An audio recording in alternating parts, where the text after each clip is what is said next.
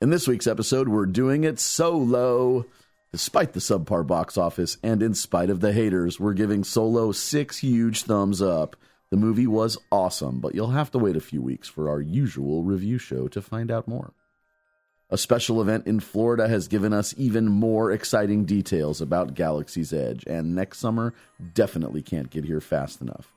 Also, Maleficent 2, Pixar Piers Neighborhoods, the Roseanne controversy, and more on this inspired episode of the Mousepire Podcast. I'm Anthony. I'm Diggs. I'm Tim. Welcome to Mousepire, your source for Disney, Star Wars, and everything in between. This is the podcast where both empires collide. Ladies and gentlemen, boys and girls, welcome to the Mousepire Podcast.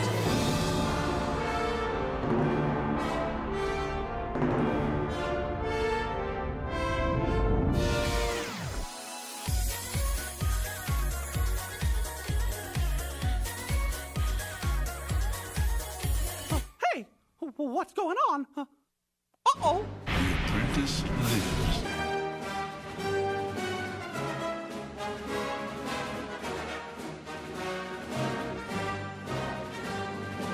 What is this? You best start believing in ghost stories, Miss Turner.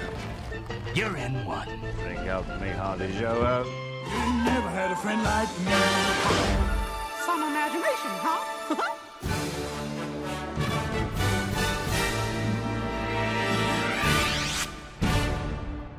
Made you look.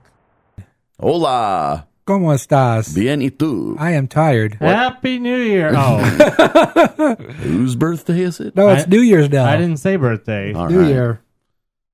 So yeah, we have a new year. No, we don't. I'm just kidding.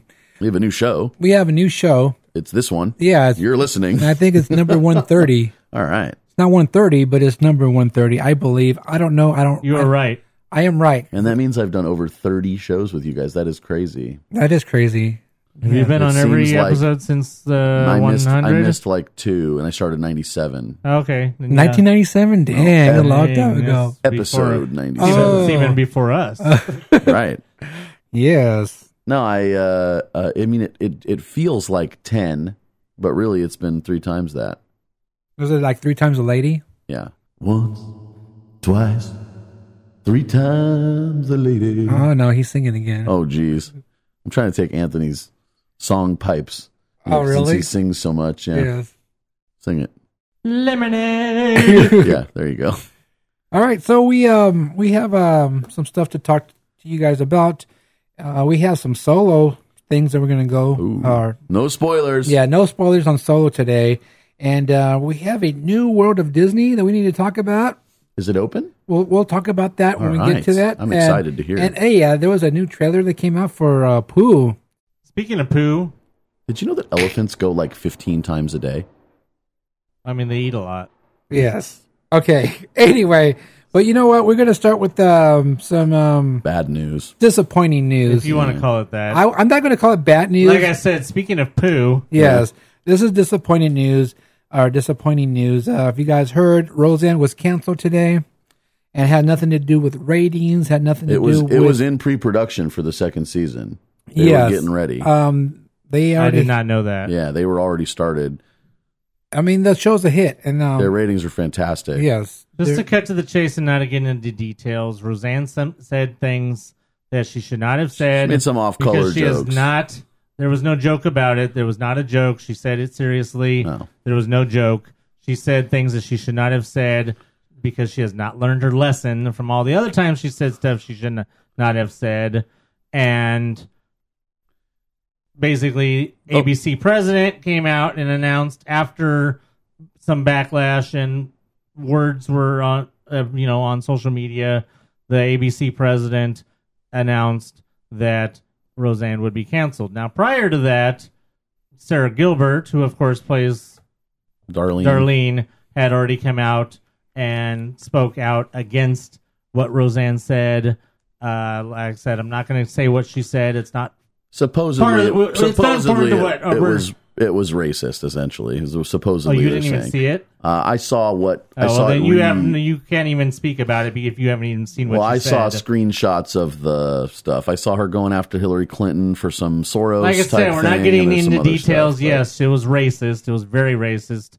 Point is, Sarah Gilbert came out and spoke out against it and made it plain that Roseanne does not speak for everybody up on the show. And basically, she was the first person from the show to get. Had to be diplomatic about it.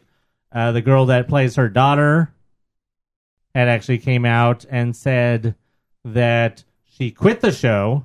Oh, really? Based on what Roseanne said. Which one? The daughter of Sarah Gilbert's character. Oh, Darlene's daughter. I can't stand her anyway. That's beside the point.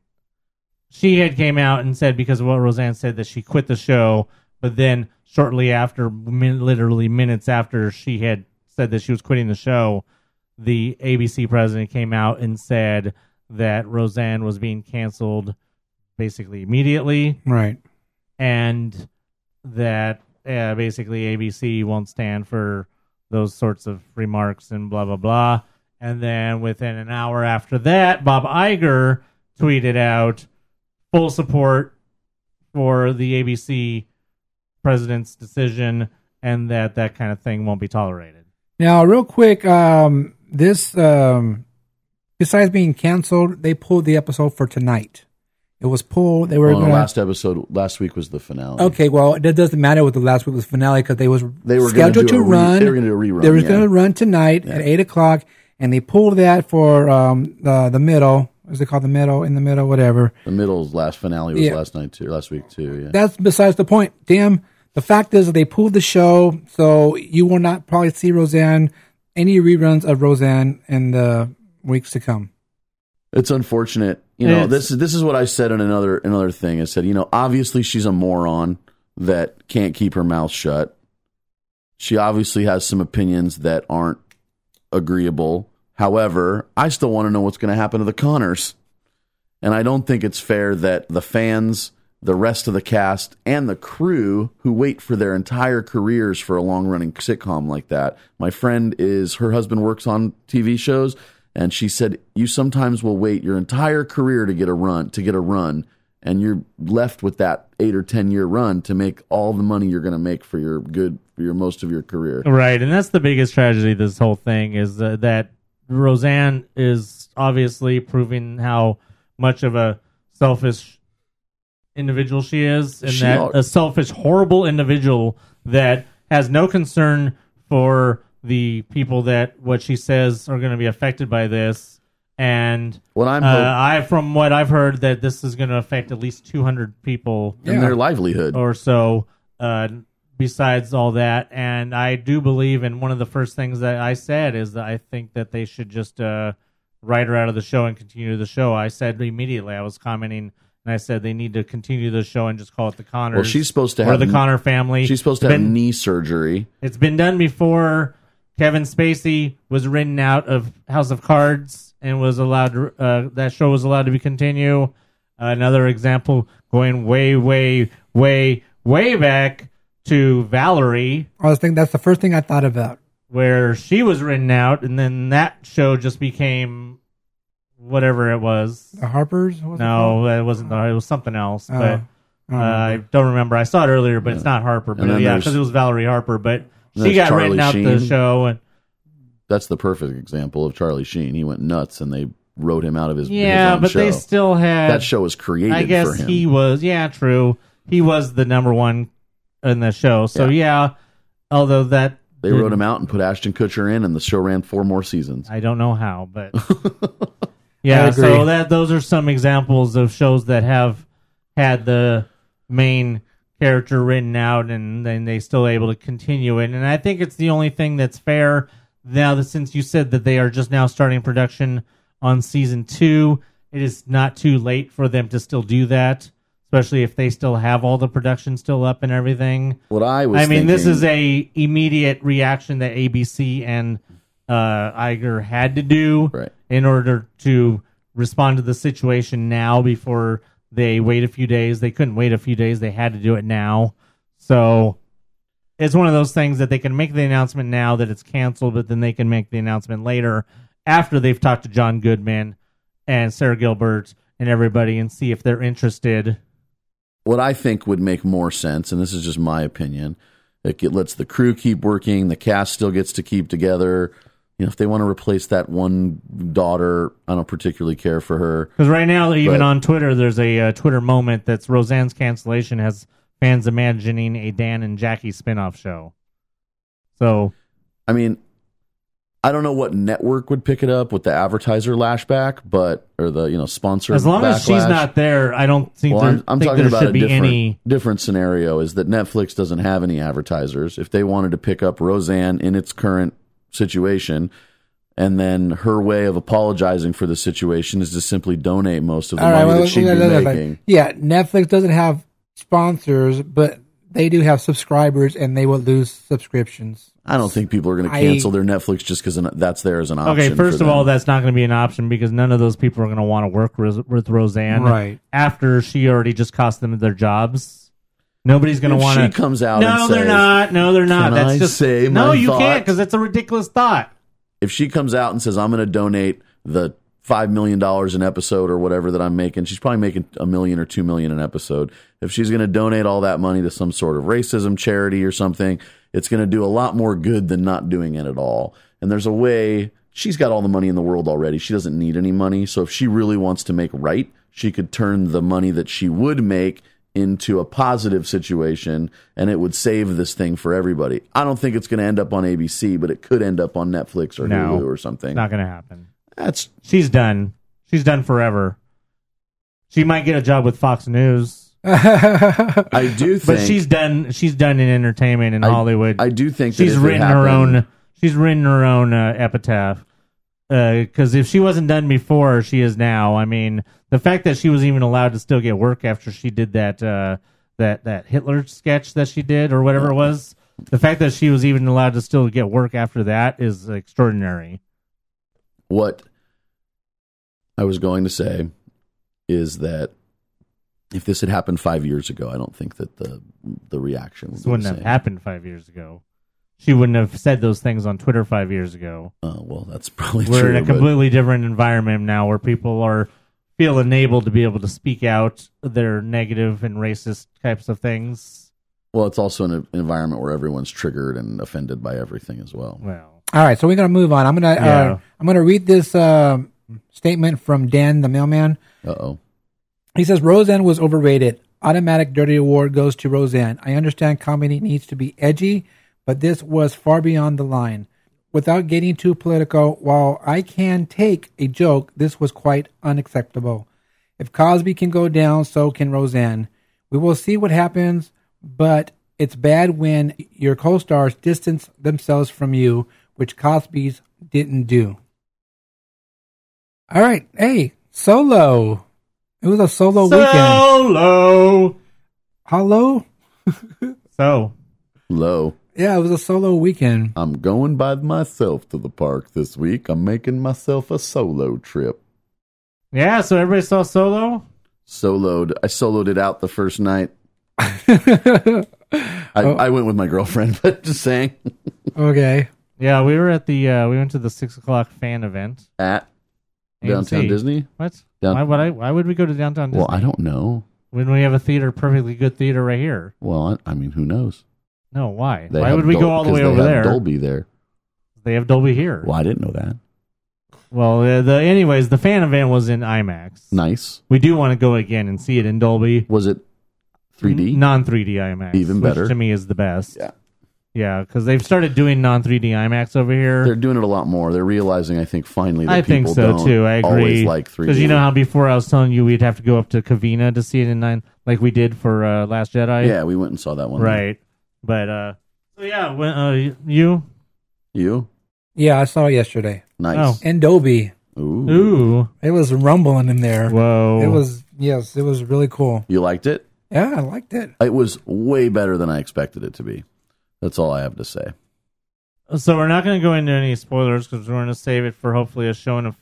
We're probably going to get our spoilerific review show probably a little later than what we normally do. Usually we get it out at least within a couple weeks, but we're going to try and wait on Dan the Man and whoever else we can get. Dan's back in 2 weeks. I asked him. Plus, I don't know if I'm going to be on the show next week or what's happening next week because I'm going to be out of town. And then... Where are you going? It doesn't matter. Everyone wants to know. To Tatooine. Ooh. To the heat of Tatooine. So out of 5 stars, or how would you rate this Solo? I haven't thought about that one yet. You know what? To me, it's a different movie. It wasn't very as a Star Wars movie to me, even though it has Star Wars music and the characters. But it started out to me like a different, just watching a regular sci-fi movie. Yeah. Like a new sci-fi movie. That's the way I saw it in the beginning. It's in that Star Wars universe, and there's Star Wars tie-ins, but it was not really a Star Wars story in my mind. Like it had its own standalone. Maybe. I mean, it's probably the most standalone of all the Star Wars movies, even more than Rogue One. Yeah. Because you don't have all those. I mean, sure, you got Han, you got Chewie, you got Lando, but you don't have any connection. You have zero connection to the Force. Right. Whereas in Rogue One, you still had Vader. You have no Force users at all, with maybe one minor exception, but that's a spoiler, and that'll be for the spoilerific review show. And the only reason I think it works to do that 2-3 weeks from now is because not as many people have seen this one. Maybe we'll get to that in a minute, but this movie's a lot more grounded. I mean, you still got the Empire, you have a lot of different troops now, but you have some underworld types, which we don't really get to see it a lot in Star Wars, right? Which I like some stuff we got to see a lot in Clone Wars, and it actually takes it back to the old Han Solo and Lando Calrissian novels from the early '80s, where you had like the corporate sector, and you had a lot of more gangster type stuff and corporate greed and all those sorts of things going on. Whereas in the Star Wars universe, it's all that was. One of the things that, people were always like, oh, there's too much trade federations and blockades and stuff in the prequels, and people were complaining about that, and, but this is the kind of thing. Like too political?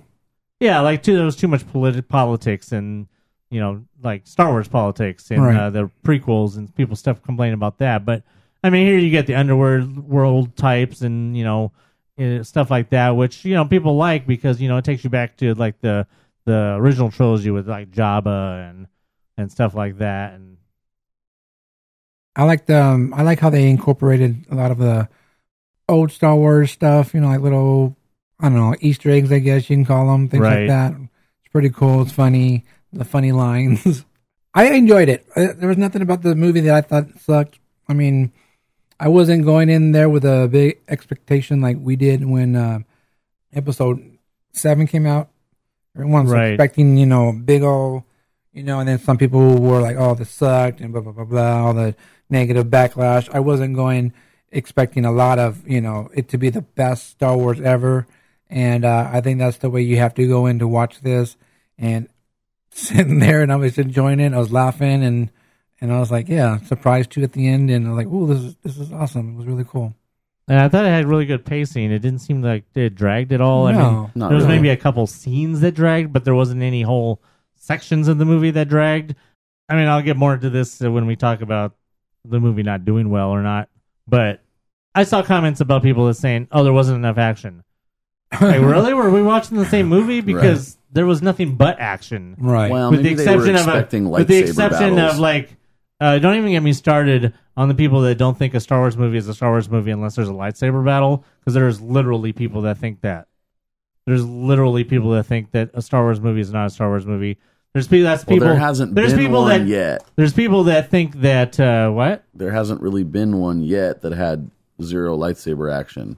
Rogue One maybe is the closest, right? But you had Vader. There was at the still end. lightsabers or something like lightsabers. But true, but lightsabers, to me, lightsabers does not define Star Wars. Right. Sure, lightsabers have been in Star Wars, but a lot of those, it's ironic that a lot of people that are complaining about how there's no lightsabers are probably the same ones who are the ones who have been crying all these years about the EU being about the EU not being canon, which, by the way, it was never canon. It's funny because there's lots of moments. There's so many moments in Star Wars books where there's no lightsaber battles. You could go. There's whole books that don't even have a lightsaber in it, but yet these people are probably the same ones who are complaining about no lightsabers in the movies. And because there was even people in after Last Jedi that complained that there was no lightsaber battle in Last Jedi. Because technically there is no lightsaber battle in The Last Jedi. There's two people with lightsabers fighting people with no lightsabers. Because Kylo and Rey are fighting against the dudes, but they don't have lightsabers. But Rey and Kylo never fight each other. So there was technically never a lightsaber battle in Last Jedi. And since Luke and Kylo also never really touched sabers, because Luke wasn't there. You touch sabers. Whoa. So Last Jedi technically did not have a real lightsaber battle in it, and there was people that were all bent out of shape about that. But lightsabers were battling those other weapons. Well, yeah. And that, I think, was enough. I know, but that's the point, is that there's people that are so petty that they think that no lightsabers means that that it's not a Star Wars movie or it's not a real Star Wars movie or whatever. Well, a lot of people are talking about how The Last Jedi was horrible, and then well, yeah. What does SJW stand for? Such social justice warriors. Oh, okay. It's just I keep seeing that the Star Wars social justice warriors, and it's like, okay, you didn't like the movie. I mean, do you really need to? Those are the same people that don't like pirates being changed. So yeah, I really enjoyed Solo. It was pretty cool. I didn't mind. I have no complaints of the movie. Like I said, I went in there thinking it's. I wasn't like high expectations. Didn't have that, and it was better than what I thought it was going to be. We had all the negative comments about the movie, and it's not going to do good, and how to change the director, and I think it was awesome. It was a really good movie. I agree. I will say that evidently the numbers were much lower than they expected. They were expecting something like 150 million opening weekend. Yeah, I think their original expectations was actually closer to 180. Okay. But then after the Thursday, they knocked down their expectations into the 150 to 155 range. But then, yeah, it just kept... Where did it finish Monday? Around the 120, I think. Okay, because I heard 85 on the Sunday numbers, and they were expecting 85. Yeah, I think by the end of the 5-day weekend, if you count the Thursday screenings, I think it ended up with 120.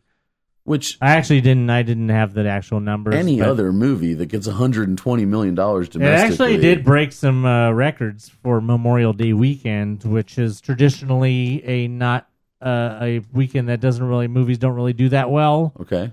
Because people are out of town. Because of our people being out of town. The only movies that have traditionally done well on Memorial Day weekend have been Star Wars movies. But, I mean, we could just move into the whole why it didn't do well. First of all, I'm going to say that everybody that's claiming Star Wars fatigue, you could take that theory and shove it. Yeah. Because I'm so sick of people talking about Star Wars fatigue. If you're a Star Wars fan, you want all the Star Wars. Explain what that is for the layman's. The layman's means it's just too much Star Wars. We had a movie in December. Right. It was a big This is the shortest movie. amount of time that we've had between Star Wars movies ever. Because even since Force Awakens, we had a year between Force Awakens and Rogue One, a year between Rogue One and Last Jedi, but now only 6 months between this. So maybe if they had put Solo in December... It might have done slightly better because people were expecting a Star Wars movie in December. Maybe people weren't expecting a Star Wars movie to come out in May. Who knows? But all I know is that the whole Star Wars fatigue thing is a bunch of crap. It's a bunch of hooey. And I just say what I'll say and what I've been saying is that, and I don't care if you get mad or not. If you're a real Star Wars fan, you're going to want all the Star Wars you can get. I don't care. The people who didn't like Last Jedi, I don't know what your problem is, but you have a problem. I mean, there's things I didn't like about Last Jedi, but I thought it was phenomenal overall. If there's anything that I think I've learned from these last two is that Star Wars fans are just really, really Silly. Yeah, I mean, basically, Star Wars' worst enemy is Star Wars fans. And that's the fact that apparently somewhere along the line, Star Wars fans decided that every Star Wars movie has to be perfect. Whereas Star Trek fans and even Marvel fans They're just learned... open. Star Trek fans learned long time ago, and Marvel fans have also learned that for every good movie comes with the bad. Take the good with the bad, basically. Take that old saying. Take the good with the bad. Just be happy you have movies. That's for sure. And that's the way that Star Trek fans have had to live basically since 1978. Nothing's perfect about those Star Trek movies. Well, I mean, there's a few movies that have been perfect, but... You know what? I was joking. I know, I'm saying, but for every couple good Star Trek movies, you have bad Star Trek movies. For every Star Trek 2, you have a Star Trek 5. So, I mean... For every Final Frontier, or excuse me... That's the one I just said, Final Frontier, the one that Shatner directed. So, I mean... And for every Shatner-directed movie, you have a Frakes-directed movie. Joking. That actually works, because I like the one Frakes movie. But he did have a bad one also.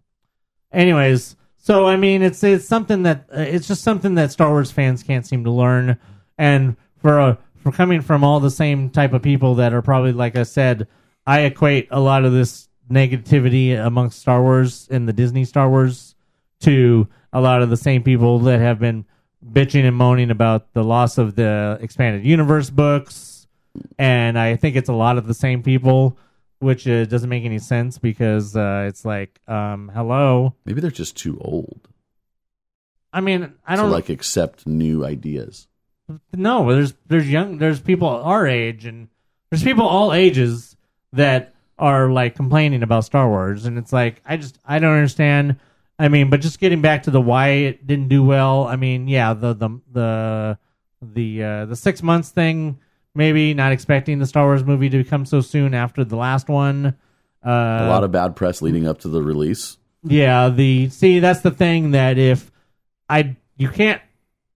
backlash and the stupid fans and everything after Last Jedi didn't cause Solo to do bad, but it caused Solo to do bad, if you know what I mean. Yeah.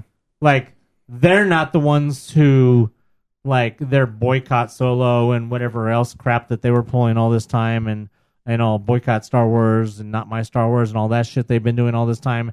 That didn't directly affect, but it does. People looking from the outside in sees the general fan might go, this one's not going to be good. Oh, Star Wars seems to be having some turmoil from within. I think I'll just stay away from that Solo thing.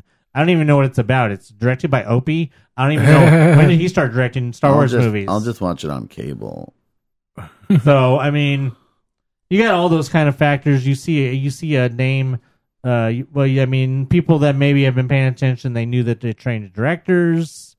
The whole kind of director change with Rogue One was a little bit more low profile because it came later in the game.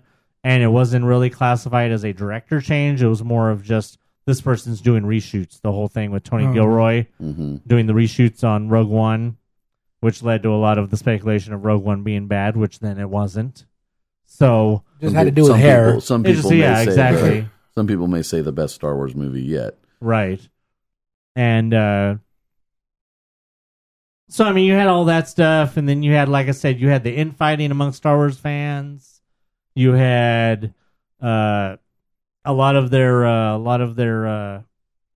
non-diversity choices kind of maybe turning some people off from the outside. You know, people looking for more women directors or more ethnic diversity in Star Wars, maybe, and then they see Solo being another white lead directed by another white director, something like that. You got that camp. Then you got. Like that I only said, seems to be an issue recently. Though. Then you got the people looking. Like I said, all the people looking from the outside in and seeing, it's having all these problems again. They had problems with the last movie. People are saying that it's not good. People are saying that Star Wars is not Star Wars anymore. So basically, and then you And then, you want to know who's probably I'm going to put the biggest blame on? All of the clickbait sites with all their clickbait headlines that show up as sponsored things on Facebook. Fake news. And you got the normal Joe Blows, normal non-Star Wars fans. What? Solo's going to be the worst movie ever? Right. You got all of the normal non-Star Wars fans scrolling through their Facebook and, oh, look, there's a sponsored article from Nerdist talking about how Star Wars is in trouble because of this. Oh, there's another article from Stupid Collider saying something about Star Wars having problems, blah, blah, blah. Oh, there's another one from Screen Rant. On and on and on. You got all these sponsored stupid sites, and I see them all the time, and they're not ones that I follow, but they're ones that you follow, or they're ones that you follow, or they're ones that somebody else follows, and then that shit pops up, and I see their article, and I'm like, well, that's a stupid article. Why am I following these? Oh, I'm not following them. It's popping up because somebody else follows them. You got to keep in mind, there's a lot of people that maybe were not big Star Wars fans, but they're big Disney fans in general. Right. And now that that's one entity, these general Disney fans are giving Star Wars a chance. And if they're hearing from everybody that this one's going to suck, then they may not go spend their $12 or $13 or $14. At least in our market, that's how much it costs here to go see a movie, unless you have Movie Pass. But which doesn't even work everywhere now. Well, yeah, I mean they're having their issues, but now I have to take a picture of my ticket right after I buy it to prove that I'm going to see that movie. Not as if I could just not walk into another theater if I wanted to, but nonetheless, these Disney fans I think are giving Star Wars a chance. But if they're in these Disney groups or Disney podcasts or whatever, and people are saying, this one's not going to be as great, watch it on, whatever. Well, they might just do that. It's just another version of clickbait where you got people, you got especially if it's I mean, I've seen it before. I've seen it in some of the Disneyland annual pass holder or some of the other groups that have nothing to do with Star Wars, but somebody posts a clickbait article in there bad-mouthing Last Jedi or saying how Disney is ruining Star Wars or something like that, and you get those articles from outside sources. And then you also got the people who post articles that haven't even been confirmed or rumor articles and shit like that, or just shit that's just flatly fake news. But nobody has time to filter through that, and they're just reading it at face value, and then they're seeing that, and they're like, oh, well, I guess I'm not going to mess with that. Yeah. So, it's a mess. It's a mess.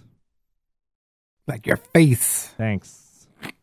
I mean, I don't know what they're going to do. I mean, they're not going to stop making Star Wars movies just because of one movie.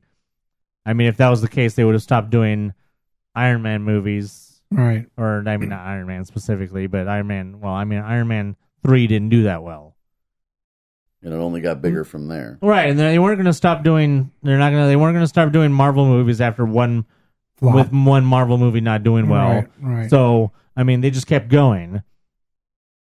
No. And then just real quick, I saw other people. Well, nobody. And then I saw other articles, and that's the other thing too, is just really stupid, irresponsible clickbait articles saying, "Oh, nobody. This just proves that nobody wants to see prequels," or blah, this has nothing. Nobody wants prequels, and then I saw them specifically cite Marvel and how all the Marvel movies lead into each other. To which I say, no, you're full of shit. A lot of the Marvel movies have actually been prequels and taken place before other movies. You just don't know that because you're not paying attention enough. The Guardians movies take place before any of the other movies, before several movies. Because I think both of the Guardians movies were supposed to take place like in 2014. Okay. So it's like before several other Marvel movies that have come out after them. So those are technically prequels because they're in space and it's taking place before that. Doctor Strange is a prequel because it tells you how he becomes Doctor Strange. Captain Marvel coming up is a total prequel because it takes place in the 90s. So, I mean, I don't know. just for every stupid argument that some of these clickbait sites or some of these stupid fake fans can come up with, I can come up with a counter argument for every one of your stupid fake arguments. All right. Now I want to get to the talk going around with Obi-Wan movie and Boba Fett. The Boba Fett, I think, was confirmed, right? No? That's why I said the talk going around. Yeah. I wasn't even going to mention either of those. But I want to. Obi-Wan was actually going around way before even the solo premiere. That somebody had released that there was going to be a solo movie or a Obi-Wan movie, and there was like a title card released, a fake title card, and then right after that was when Ewan McGregor was spotted at or was announced that he was invited to the solo premiere, and then everybody just kept putting things together and thinking, oh, there's going to be an announcement, and then there was no announcement, and then all of a sudden at the end of last week there was a supposed announcement confirmed. I think it's Ryan, what's his name? Ryan Mangold, the guy who directed Logan. That's what I heard too, yeah. Was going to direct the Boba Fett movie. It was confirmed. But that's been almost a week now. We have gotten nothing from Lucasfilm, which means to me that's not confirmed. Lucasfilm would not wait a week to confirm something that had already been announced. So either they're waiting on something, or maybe there's part of it that's real. I don't know. All I know is that it's been over a week since that news that fake news came out, but it hasn't been confirmed by Lucasfilm. So, as far as I'm concerned, it's still just a rumor. So many rumors, so little time. Which one would you like to see first? Is the real question. Obi-Wan by far. Oh yeah, same. I actually have zero interest in a Boba Fett movie. If anything, I don't want Boba Fett to even have his own movie. I don't think there's a lot of depth. If they want to make character. him be part of a future solo movie, that's fine. But I just don't think there's a lot of depth to the character. No, and we know everything about him already. Kind of. I mean, he may have some adventure we don't know about, but we know how he was created. We know his whole story with the clones, and what else is there to really tell? And the thing about that, though, and it brings us back to the stupid fans, and one of the first things that came out with the solo announcement, or not the solo, though, with the Boba Fett announcement was, oh, can we get a Boba Fett movie that pretends the prequels didn't happen? Mm-hmm. I'm like, no, that's not how things work. Like a what if? Yeah, basically, that's what everybody wants. Everybody wants a what if, because then now we got people saying that.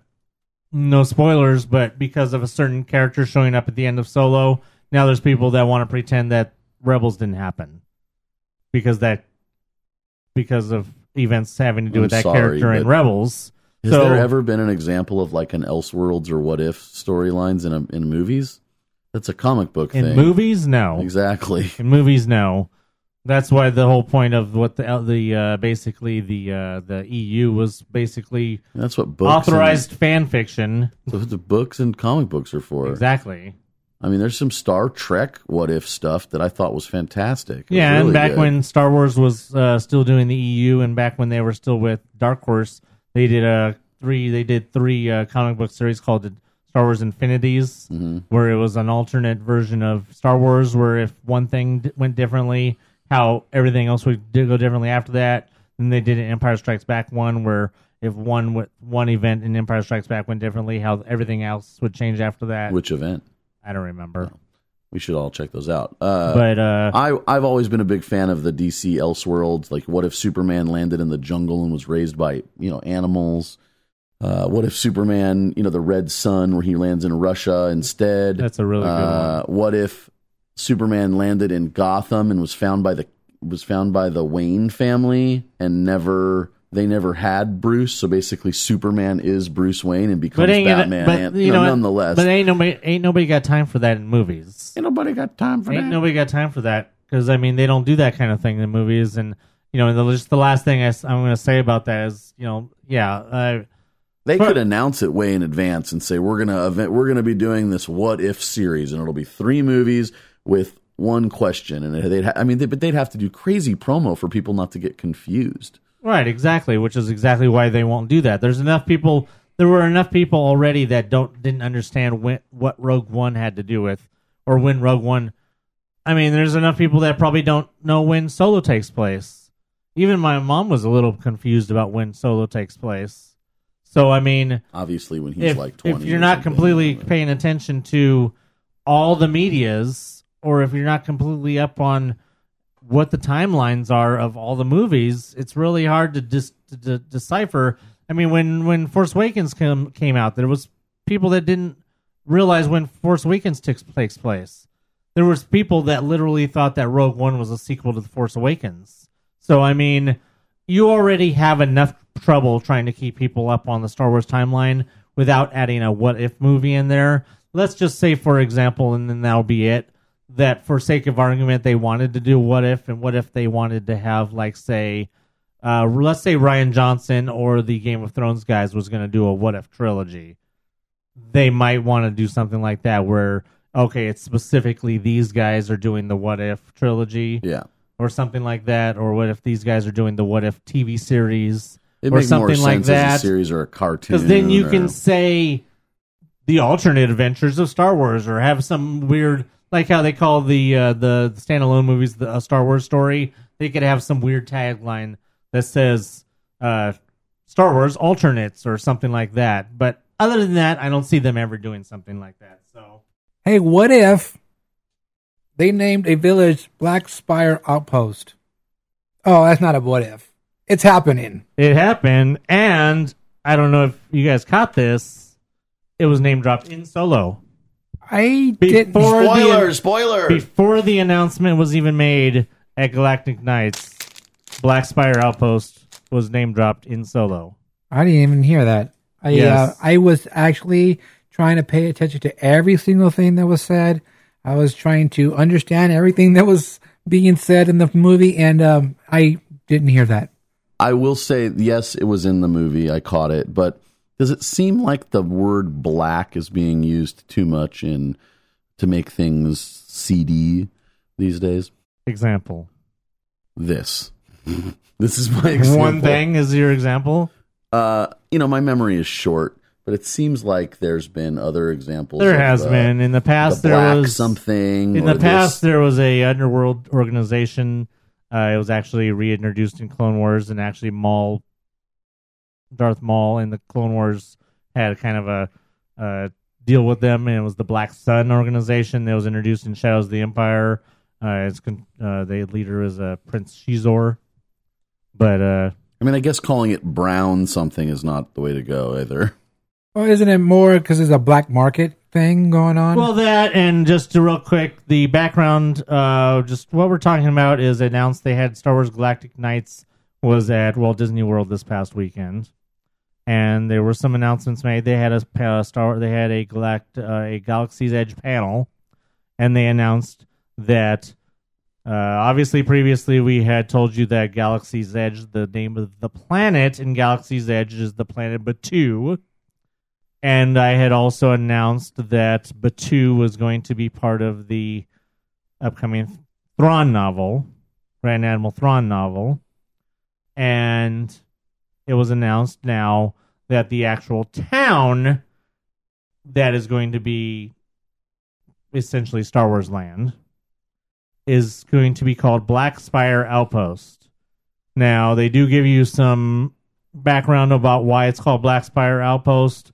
All of the little spires that are coming up behind the town that we thought were rocks and stuff, they're actually petrified trees. Oh.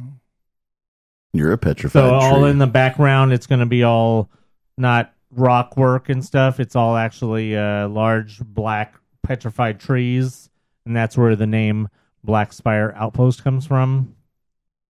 I'm hoping the outpost is just one part of it, and then there's other Well, no, I think the whole area is the Black Spire Outpost, because I don't think it's actually supposed to be like an actual city. It's more of just like a, like I've mentioned before, like Tortuga and like the Pirates movies, something like that, or for the Pirates, something like that. But Tortuga. No little background. It says the largest settlement on the planet Batuu, Black Spire Outpost, is an infamous stop for traders, adventurers, and smugglers traveling around the Outer Rim and wild space. Off the beaten path, this outpost has become a haven for the galaxy's most colorful and notorious characters. Widely known for the petrified remains of its once towering ancient trees, the spires now stand guard across the river valleys and plains and have long captured the imagination of travelers to this planet. I just caught something. Keep going, though. To the first settlers, these petrified spires became more than just landmarks. They became the heart of the outpost itself. And there was a couple new concept arts, one of the town itself, and then another one, which presumably is being shot from somewhere outside of what we would consider the land itself. Maybe being shot like it's more of a bigger shot. You saw this, right? This picture. Oh, it's like clearly not part of what will be part of Galaxy's Edge, but it's kind of like part of the ride. It could be. You could see this in the Millennium Falcon ride if you're coming into Batuu. If when you return to Batuu, if you return to Batuu in the ride, then most likely, yeah, you might see this. But basically, it's a big panorama with a lot of greenery, and you see the big black spires of the petrified forest. But you don't really see the town is off in the distance. So this is definitely not part of the actual land itself. This would be more like he said, maybe something you see in the ride, or just something just to give you an idea of what it's supposed to look like around it. Now, what I caught was that this is located in the Outer Rim, which we already knew. So that makes a lot of sense, especially with the way that Jedi ended, Last Jedi. I really think that their purpose of locating this in the Outer Rim is so that they're really playing on the kids with anybody can have the Force kind of thing. And I think that's going to be a lot of their interactive stuff with children. Well, we know a few things. We know that it says, like it says, Outer Rim and Wild Space. We know a couple things already. We know that the First Order reorganized itself in Wild Space. In between the Empire and the First Order, they were reorganized into the First Order in Wild Space, and that possibly Snoke might have came from Wild Space. We also know that certain events at the end in the finale of Rebels may also lead to Wild Space, having to do with Ezra, Thrawn, Ahsoka, and Sabine may also lead to Wild Space. Or the Outer Rim. What I'm getting at is we also know that the planet that where Canto Bight is. You're talking about right. That's in the Outer Rim. Yeah, that's in the Outer Rim because I think in the novelization it mentions it being in the Outer Rim, even though I don't think it's as far into the Outer Rim. It's not as far because it's being that it's a kind of Is it Jafar? Jafar. Being that it's kind of like a gambling outpost, it's still kind of outer rim. My thought, so that way there's not a lot of military there. What they're going for is by at the end of spoiler here, at the end of Jedi, Leia's trying to reach the people in the Outer Rim, the Resistance fighters and the people that are who they're hoping to get to join their cause, right? Well, it makes a lot of sense if this is located in the Outer Rim and you're there, that you're one of those people that she's trying to reach. Possibly, since we do know that... As far as storyline goes. Since we do know that Galaxy's Edge storyline is during the sequel trilogy. Exactly. Because we know that the Resistance is present on Batuu, and we also know that there will be First Order stormtroopers there. And then also jives with the fact that there's the First Order battle ride. And then also with some of the other things that they have announced, because they did announce that there would be AT-ATs. The new ones or the old ones? No, there was no specification, but they did show. I don't know if those AT-ATs are the ones that are inside of the building that we already know about that are inside of most likely the First Order ride. I think so, yeah. Or if there are other AT-ATs that might be outside.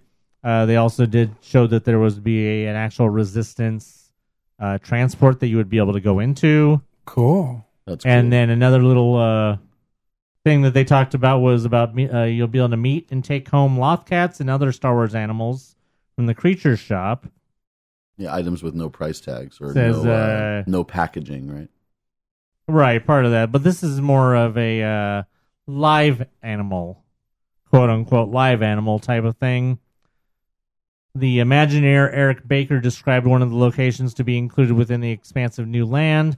He said, "We have a shopping market, and in that market we have a creature stall. Everyone loves the creatures of Star Wars, be they cute or cuddly or creepy or scary. You'll get to see them all in this place. The creatures will come to life, and you'll get to take one home if you're lucky. Right now, our artisans are focusing on bringing these creatures to life, and a lot of these creatures that we're doing have never existed before outside of the Star Wars literature or the animated series. So for the first time, we're getting to bring these characters to life, and they're working with Doug Chang, who is one of the Lucasfilm designers, which is an honor for all of the artists, and they're very lucky to have them working with us." We talked about this once before. That's my buddy right there, Doug. It's basically the Pandora dragons, the mini dragons that they sell in Florida at Pandora that are really popular. Right. And they're like a puppet type thing, or they clip to your shoulder, and they have some sort of interactive capability where you can... I'm pretty sure this is going to be better than that, but yes. But it's on the same along order, those yes. lines, is that we don't have a Pandora, so they're Right. going to... that's where they're selling those things. But in Star Wars Galaxy's Edge, they're obviously trying to come up with a Right. similar product. So continuing on, he goes on to say, "We're going to bring a Lothcat to life for you to see. He'll be living, breathing. This is the kind of detail and love we're putting into everything we're doing." And then it mentions, of course, Lothcats are from Star Wars Rebels. So if there's no dewback, I mean... Well, dewbacks are kind of big. Well, yeah, but they got to have one. We're talking about small things, most likely like Lothcats, porgs, maybe, Oh, yeah. Kowakian monkey lizards, Things you can eat. If you're a Wookiee. womp rat. Definitely won't. Actually, I don't think it would be a Kowakian monkey lizard because I think that's that giant lizard that Obi-Wan is riding in Episode 3 when he chases after Grievous. Right. So I could be wrong. So that's cool. That's one thing. That's several things. As I said earlier, they also revealed that there would be AT-AT walkers, and they did specifically say in its First Order battle attraction, which of course we knew that because everybody saw them Right. and the pictures were circulated around. They said until now we haven't received too many details. Until now, they did share some new revelations about the AT-ATs, an all-new Resistance troop transport vehicle that they will be building full size in order to fully immerse guests in the exciting, meticulously constructed Star Wars experience. Says they are so massive, talking about the AT-ATs. When they appear in the films, they're typically done as a digital effect, so nobody's ever thought about doing these full size practically before. He says that this is Imagineer John Georges. It's been quite a feat, actually, to pull this off completely. Really amazing attention to detail. Our partnership with Lucasfilm throughout the whole project has been so seamless. They've had access to the filmmakers and also Doug Chang once again on the design team, so the accuracy and the level of details on these is unprecedented. And it says we also have another ship as part of this experience that's a Resistance troop transport. This is an actual physical full-size ship that you'll actually step on board and set off an adventure on your own. If you're going to go inside one of these epic experiences and live a piece of Star Wars, this is what you'd expect to be part of the story. Hey, you think that Imagineer is just trying to make a name for himself? He might be. They absolutely Because if he are. builds two giant full-size exact replicas of AT-ATs, he might get to be the next Tony Baxter. Now, also at the Galactic Knights thing, they gave out some cool trading cards. I didn't get one. I didn't get one either. It was really lame. They were actually given packs of trading cards. On the backs of those cards were part of a map, which you had to get all of the cards in order to put the map together. It was actually obviously a map of Black Spire Outpost because that's what it was obviously called, or that's what they were talking about. Now, people who opened the packs realized that they couldn't put together the whole map because you had to have more cards. So it's like, oh, well, that sucks. Oh, okay. Hold on. Holding on. I'm backing up. Back it up. Okay, so apparently the original cards of part of this were given out at the Star Wars Galactic Knights event way back in December or January, whatever it was, that was in conjunction with Last Jedi. I remember it happening, and I remember some cards being given out. Yeah, they were going for $50 on eBay. Were they each Yes. or for the whole pack? For the pack. Okay. Oh, wow. So apparently those cards, the cards that they got this last weekend, were the finish of the map. Of course it was. So actually, I originally thought that you didn't get all of the map, that you had to, trade with people or buy more cards in order to put the whole map together. Oh, kind of like my addiction at D23. Yes, kind of like that. It And was now one of I those- just have a big stack of those things, and they have the whole set, and no one cares. So actually, if you had went to the Galactic Knights that was earlier this year, and you went to the one that they just had, then you would have the whole entire complete map Wow. with all the cards. Which apparently, let me see, 1, 2, 3, 4, 5, 6, 7, 8, 9 cards. It looks like it took to complete the set and the map. Now, there's a lot of text and stuff. Not a lot of it is important. There's just mentioned. One says Black Spire Outpost. Once a bustling crossroads, the outpost has evolved into an infamous port for traders, adventurers, and smugglers traveling to and from wild space, which is basically the description.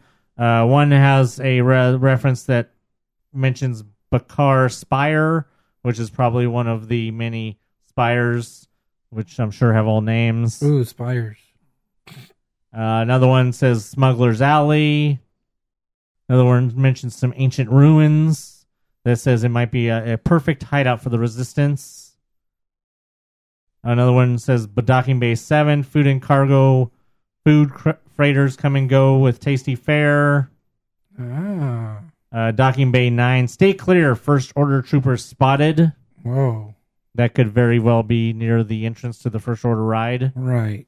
Surabat River Valley, navigate with caution, treacherous turns. Saka Homestead, find blue milk at Bantha Tracks in the marketplace. Ooh, blue milkshake. So yeah, there's your confirmation of blue milk.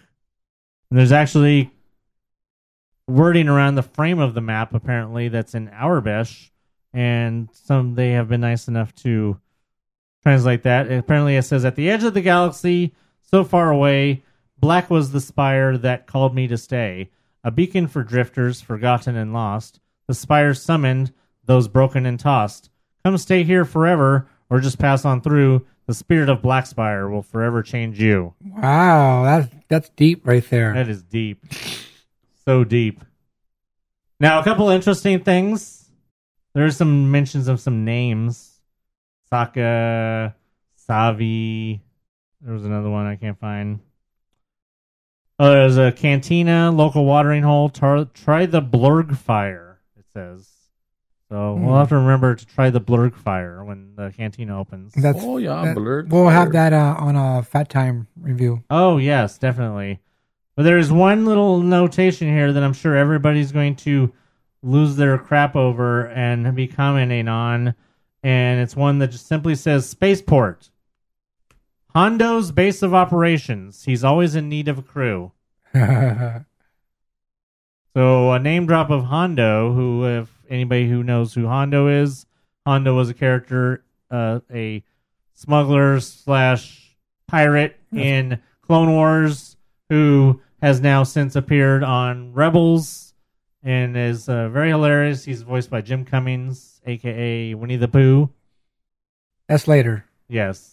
And this is actually the first, since we know that the Galaxy's Edge is in the, the First Order era, First Order Resistance era. This is the latest we have ever heard anything about Hondo. So it'll be interesting to see whether Hondo is part of the interior storyline or whether there might be a character or whatever. It's just very interesting to have him, because it does say it's his base of operations. So that's really cool.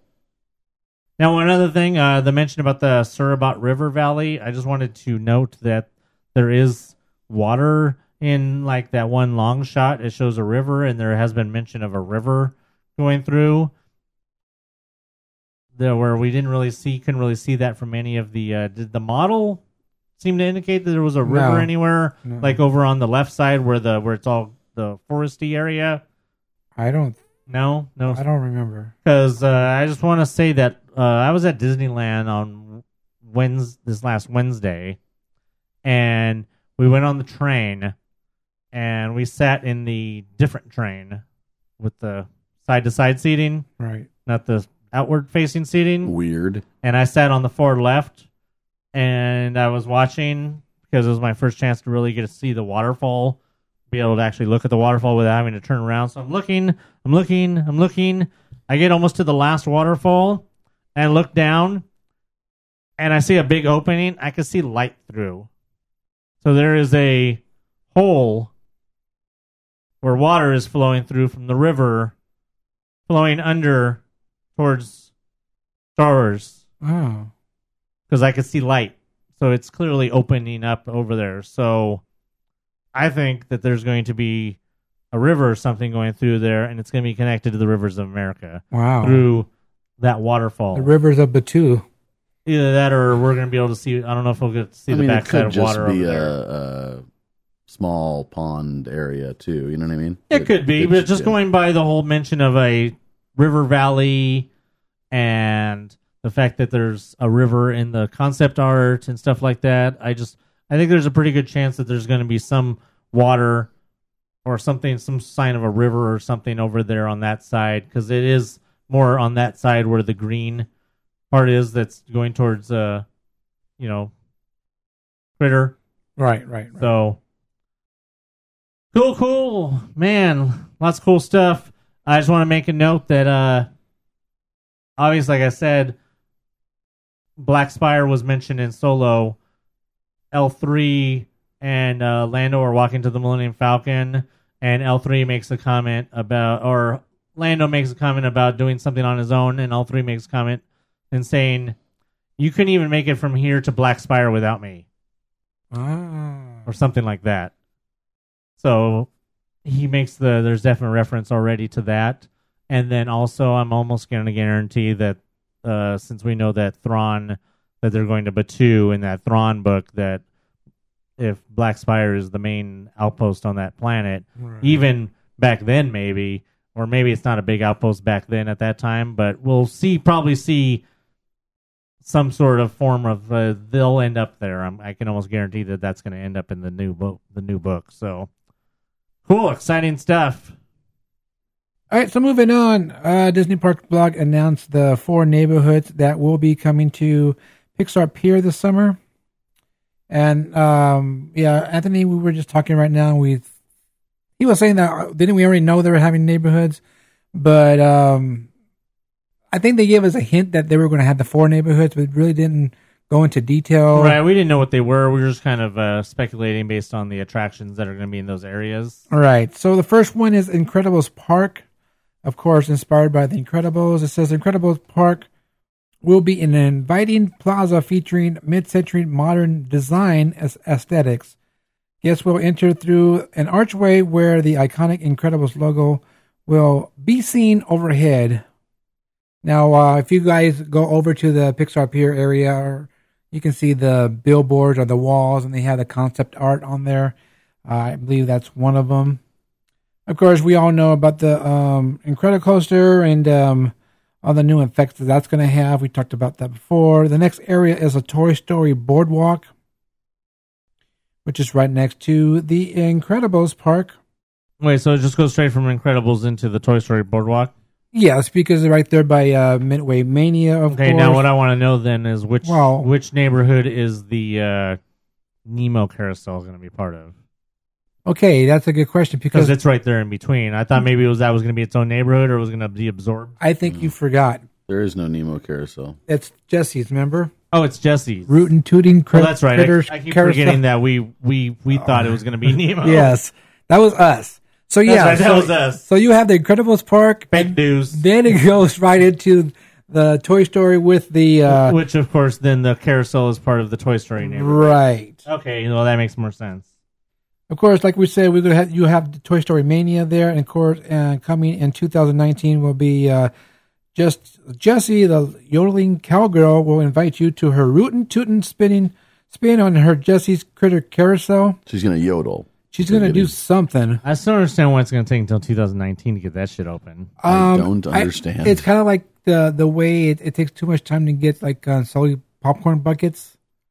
Of course, over there also in the Toy Story Boardwalk will be the new Poultry Palace. Says big appetite to small fries alike can enjoy a fun meal inspired by Pixar short Toy Story tune, Small Fry. I think it's the only place I'm really looking forward to going in Pixar Pier is The place to eat. the chicken place. Yeah.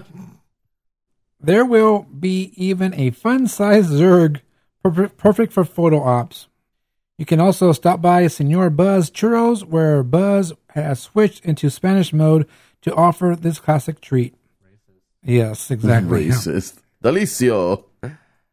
All right, so then after that, you have the Pixar Promenade. What's over there, Tim? Well, that's the area. I'd say that's the area from Midway Mania to past the carousel. Wouldn't you say? Generally, You mean the other way? No, from Midway down past not carousel, Ferris wheel. There you go. Yes, that's my opinion. This says here that this charming seaside promenade, inspired by the classic turn-of-century California boardwalks, will celebrate the heartwarming stories and beloved characters from all of Pixar's films. Which tells me that they're going to be keeping a lot of the old theming then. Because it was already boardwalk themed. If they're just going to make it into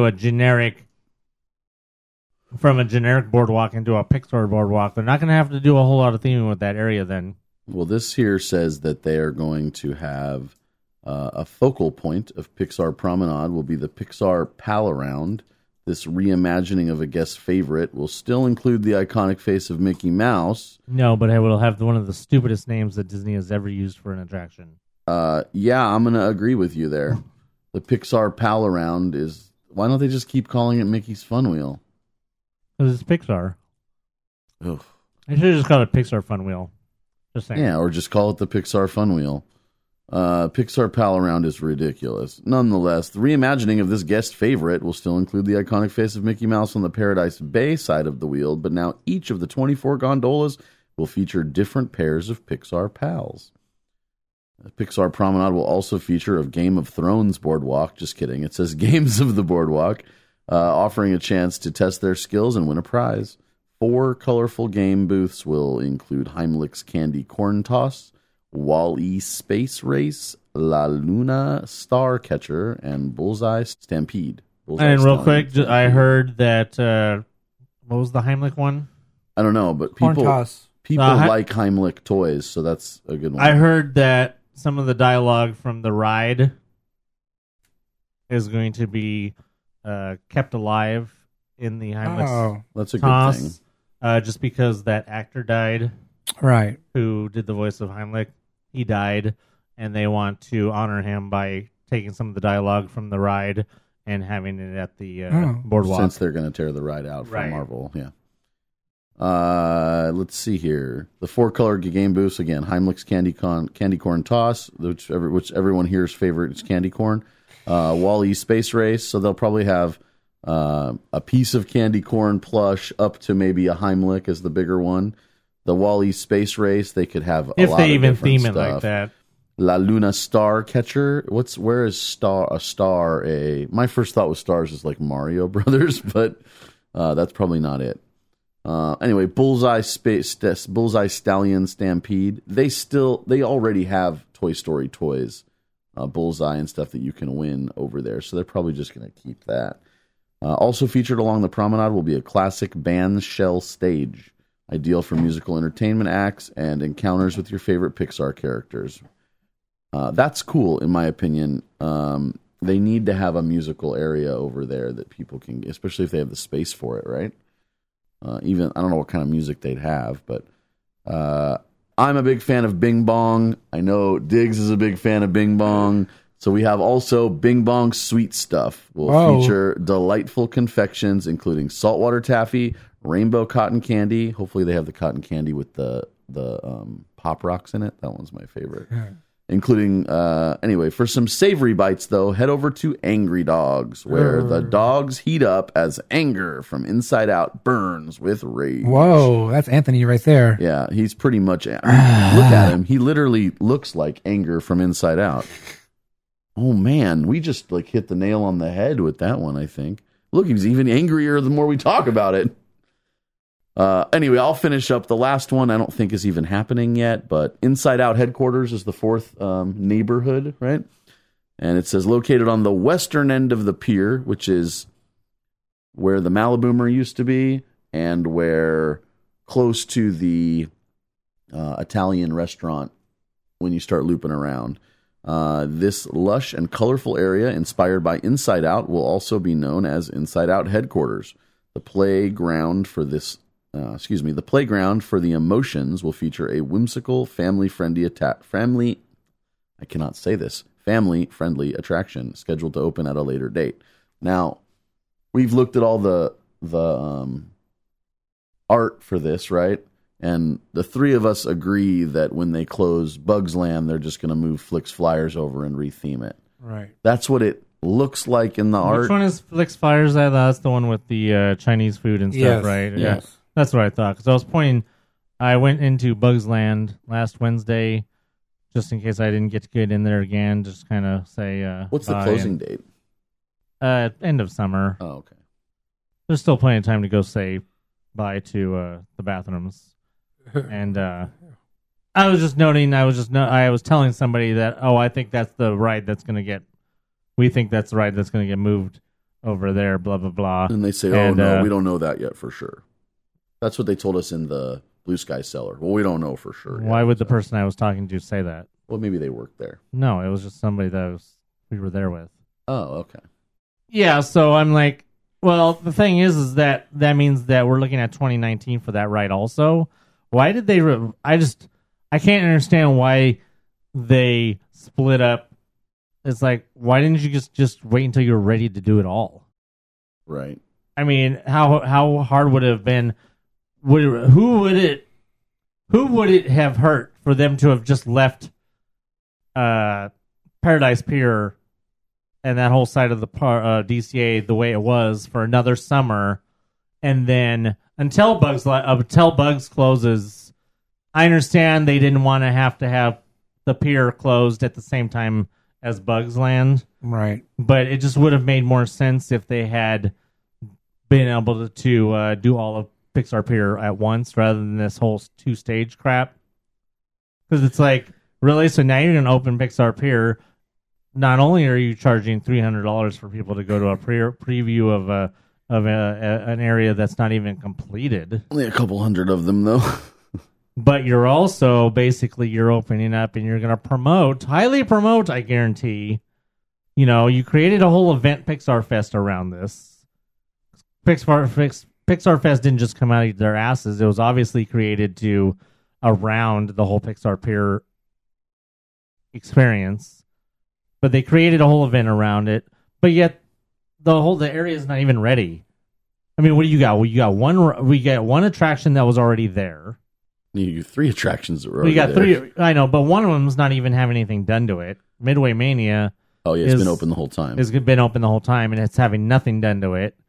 It doesn't need anything done. You have a complete retheming of the coaster, which is still basically the same coaster. It's just rethemed with effects and a new building and stuff like that, and whatever. I mean, have you seen the cars? Are they the same cars, just skinned? They put I'm pretty sure they just did a wrap. Yeah. Okay, so I was wondering that because I'd seen pictures of the new vehicles, and I meant to ask somebody if they thought it was that. And then hopefully they changed the harnesses. That's my only hope. And you don't know that from the thing, but my hope is they changed. I don't know if you guys know this, but they changed the laws for roller coasters several times in California over the years. And now where some coasters that went upside down used to have an over-the-shoulder harness, now they don't require that anymore legally.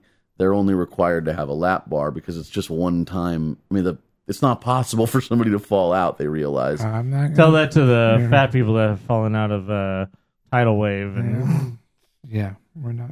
Yeah, no, I could Nonetheless, almost. I know that I could- Revolution used to have this, I and now realize it's that. just a lap bar. And the one they added on Revolution was ridiculous, and it destroyed your ears. Yeah. But I could almost guarantee you 100% that Disney is not going to remove the shoulder harness on that just because it's Disney. They don't really have that much experience with upside down coasters, so I think whatever they do have, they're just going to keep with whatever restrictions that they already had on it, just to avoid any issues. But basically, my point is that Pixar Pier's not even ready. Like you got 3/4 of it isn't even, or 3/4 of it is basically the same stuff that was there, just rethemed. And then the one thing that's actually not even new, it's just being moved from a different area, is not even going to be ready yet. Because if they got to wait for Bugs Land to close before they can even move Flix Flyer over to retheme it, that means that you're probably looking at both the Bing Bong ride and the carousel not even open until next year. Bing Bong ride. Yeah, that's the Bing Bong ride. Oh, The you Inside think Out Bing ride Bong. is Bing Bong, Okay. right? Yeah, something like that. Isn't it Bing Bong something? They didn't tell you what the name was going to be. Oh, you don't know what the name No. is? Oh, okay. No, the only thing Bing Bong is the confectionery thing. Oh, okay. Yeah. I just want to note that as of today, what's today? May 29th? The Pixar premiere event is still on sale. If you want tickets, go over there and Give them your $300. there you go. Just wanted to let you guys know they And still go have on tickets. one ride. Two rides. One poorly named ride. One ride that has had nothing absolutely done with it. And one completely rethemed ride that's basically the same. Well, they've got the Incredicoaster, Midway Mania, the Carousel, the Ferris wheel, and this new Inside Out thing. Okay, but So two technically out there's- of 5 are not even going to be open. That's my point. Yeah, there's Until 2 out of next 5, year. and one is really 2 more of them are literally the exact same experience because decals don't count. No. The Ferris wheel is the Ferris wheel. End of story. It's Yeah. going to be the same experience. Exactly. Really, the only thing that you're getting that's different is the Incredicoaster. Exactly. And even when they move Flix Flyers, assuming that's what's going on, It's still gonna be the that's same gonna be ride. the same experience too. It's just visually it will look different.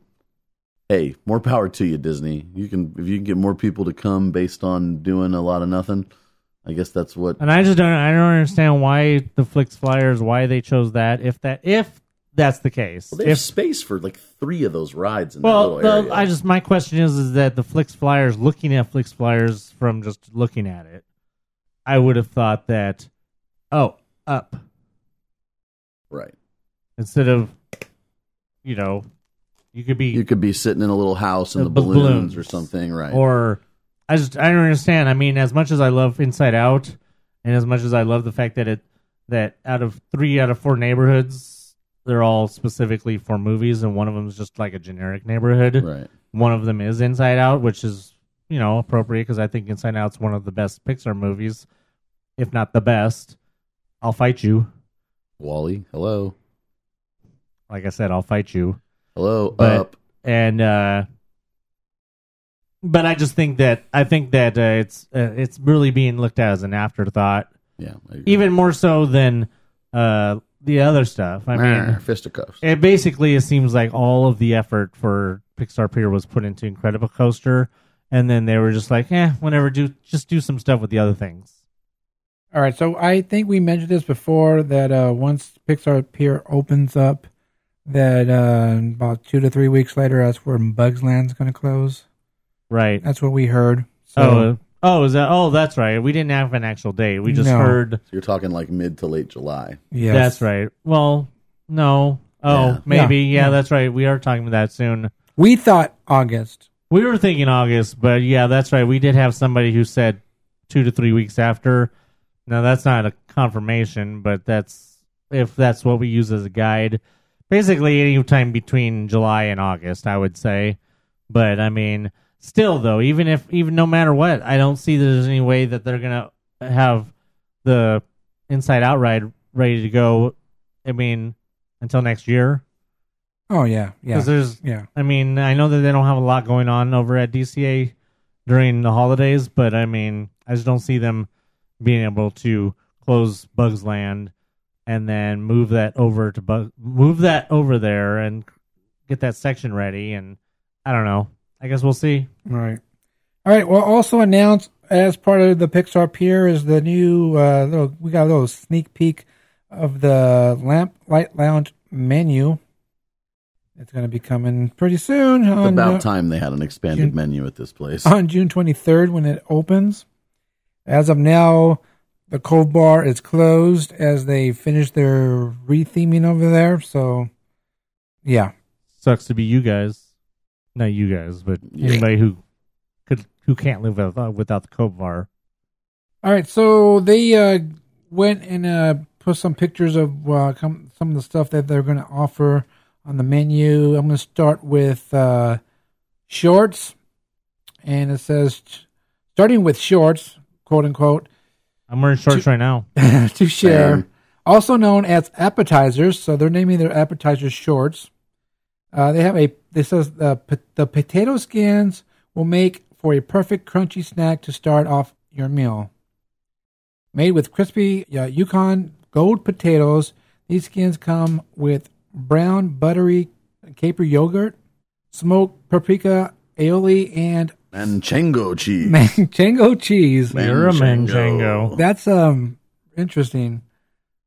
Now they got a picture of it here too, and it looks really. I like the presentation. It looks really. It looks like 4 fried pieces of potato, though.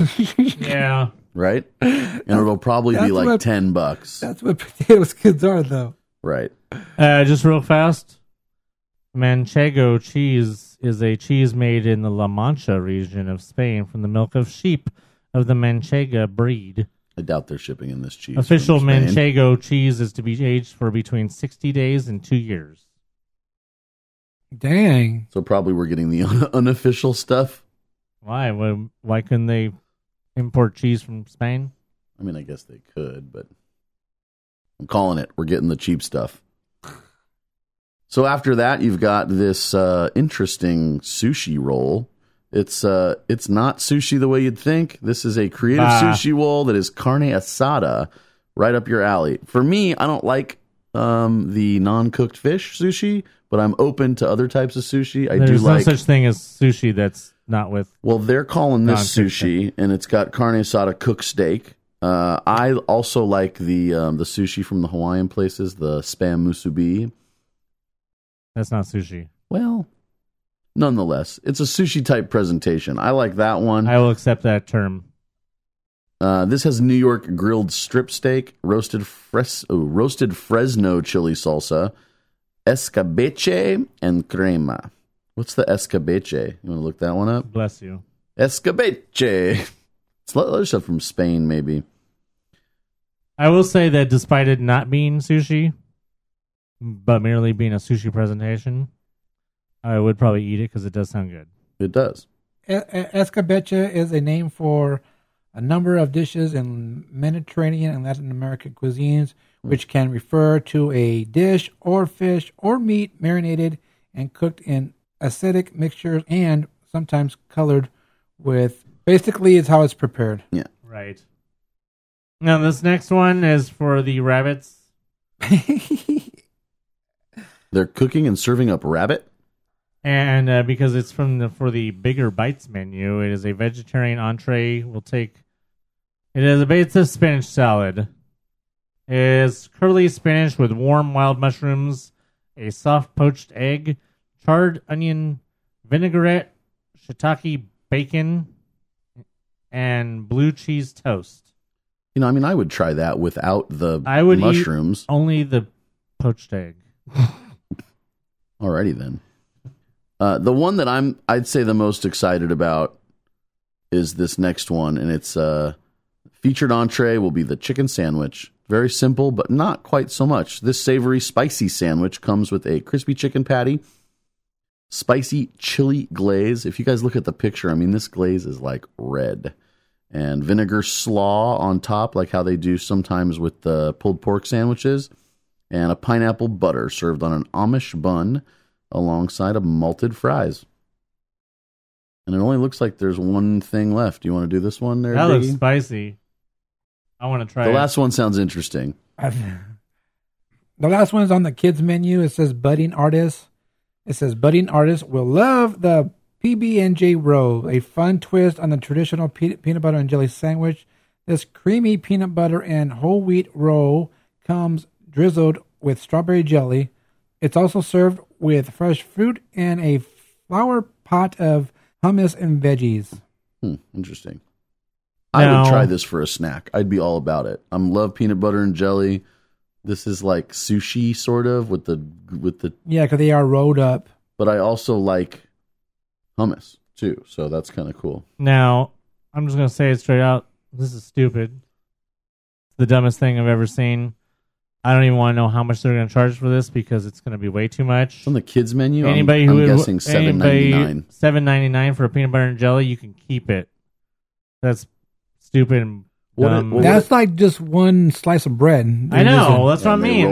They roll it out and then they roll it up. That's not even. I don't care how much. That's not even 2 slices of bread. There's no way that this is. How much do they charge for the pre-made Uncrustables when you're at the end of the restaurant? Like way too much. No, but really, do you remember? You know what it is? It's like $4, right? Yeah, like $4.99 or $3.99. Yeah. So for this to be a prepared item is not. It wouldn't be crazy for them to charge $7 or $8. Yeah, which is stupid. Even on a kids menu, and it's got fresh stuff too. It would be ridiculous for anybody to spend the money on this, but people will because they're stupid. I just want to point out real fast that their flower pot of hummus and veggies is a little cup with a tiny bit of hummus and 2 carrots and 2 pieces of celery sticking out of it. Would you even be able to finish all the hummus without using your finger? Probably not, because looks like there's more hummus or maybe, I don't know. All I know is that this looks like one of the most biggest wastes of money that I could ever, I don't know. I will try it once at least, but I'm excited for the chicken sandwich. They need a bigger menu, and especially if they're adding the inside area, they're adding the lower deck as well. So I mean, as far as I'm concerned, people are going to be able to go to this place for a drink, and they don't have to sit on the upper patio. They've got lower patio, they've got internal 2 levels of inside seating. Right? Is there only 1 level on the bottom? There's only 1 in the bottom. The entrance is not any seating, right? The upper level, except outside. Is that right? I don't know. I'm really confused. I've only been outside. He's on talking the about the patio actual and restaurant. The actual restaurant. Yeah. I've never been in the actual restaurant. I don't know. So let me just say real quick that Smucker's Uncrustable sandwich is only $2.29. Oh, okay. That's not how much it was. We went to the Italian place, and it was more than that. Oh. Well, Where's that? This is at the. Like if you ordered right now to pick up. This is at Boardwalk Pizza and Pasta. Oh yeah, that's where I saw him. That's where I went. And it was more than that. It's $2.29. Because I remember looking at her, and I know it's not that much. Well, this information finishes up here with the Lamplight Lounge and Pixar Pier officially set to open this summer at Disney California Adventure Park. This expansive reimagining will transform the shores of Paradise Bay with your favorite Pixar stories. Yeah, June 23rd. If these dishes are making you hungry, then you'll be excited to know that reservations, though, will be open June 7th. 781-DINE. That's the 714 area code. Hey, guess what? What? By the time you guys hear this podcast, well, not you guys, well, actually by now, guess what's closed? What? Finally. Closed. Finally. Path of the Jedi is no more. Bye. The Adios. Tomorrowland Theater has finally closed. Temporarily to reopen to what it was before Path of the Jedi. Previews. Thank the Lord of Tomorrowland. Because we will be beginning with very little fanfare, I thought. They announced that we'll be getting a preview, a sneak peek of the sneak peek for Ant-Man and the Wasp starting June 8th at Disneyland Park. Whoa. So, everybody just was had to have been what? Disneyland Park? And then you open it up and it says Tomorrowland Theater. But there was nothing about when they were going to be closing Path of the Jedi. It doesn't matter. The last time we had previews over there, it was for Guardians of the Galaxy Part 1. Yep. And I remember going to see the preview there, and then after that they closed it, and Path of the Jedi opened. So yeah, from June 8th until July 15th, you'll get to have an advance look at scenes from Ant-Man and the Wasp at the Tomorrowland Theater. Presumably, you will be seeing all of the signage for Path of the Jedi come down. I don't know if we'll get any kind of cool Ant-Man and the Wasp sign. Probably. What did we have back when it was just... Did they put up signs saying it was Guardians, or did it just say was there no sign? They might have had the signs when you walk in. Right. I don't remember how they had that, because I know before Guardians, the only other preview that had been in there was Maleficent, or was there another preview? The only one I remember going into was Guardians, but I know you guys had told me that there was a Maleficent preview in there also. The Maleficent was in the Bug's Life. They had like a whole thing built outside of the right. Yeah, there was with the thorns and the yeah, that's right. Oh, okay. Whoever told me that Maleficent was at Tomorrowland then was wrong. Very much so. I don't know what else they had over there. Okay, well maybe nothing then. They had a couple Marvel. It's been Marvel movie stuff mostly. Well, it could have been too much before that, because since Guardians, not a lot of Marvel movies. I guess they could have had one of the Iron Mans or maybe Captain America or something. I don't know. Yeah. It would have been before I had my pass again, so I don't remember. Anyways, so that'll be cool. So like I said, June 8th through July 15th. So put on your calendar for June 7th. Then most likely will be the AP sneak peek of the sneak peek. Yep. And hopefully a cool gift. And it's going to suck because I'm probably not going to go because that's going to be the day I'm coming back from Tatooine.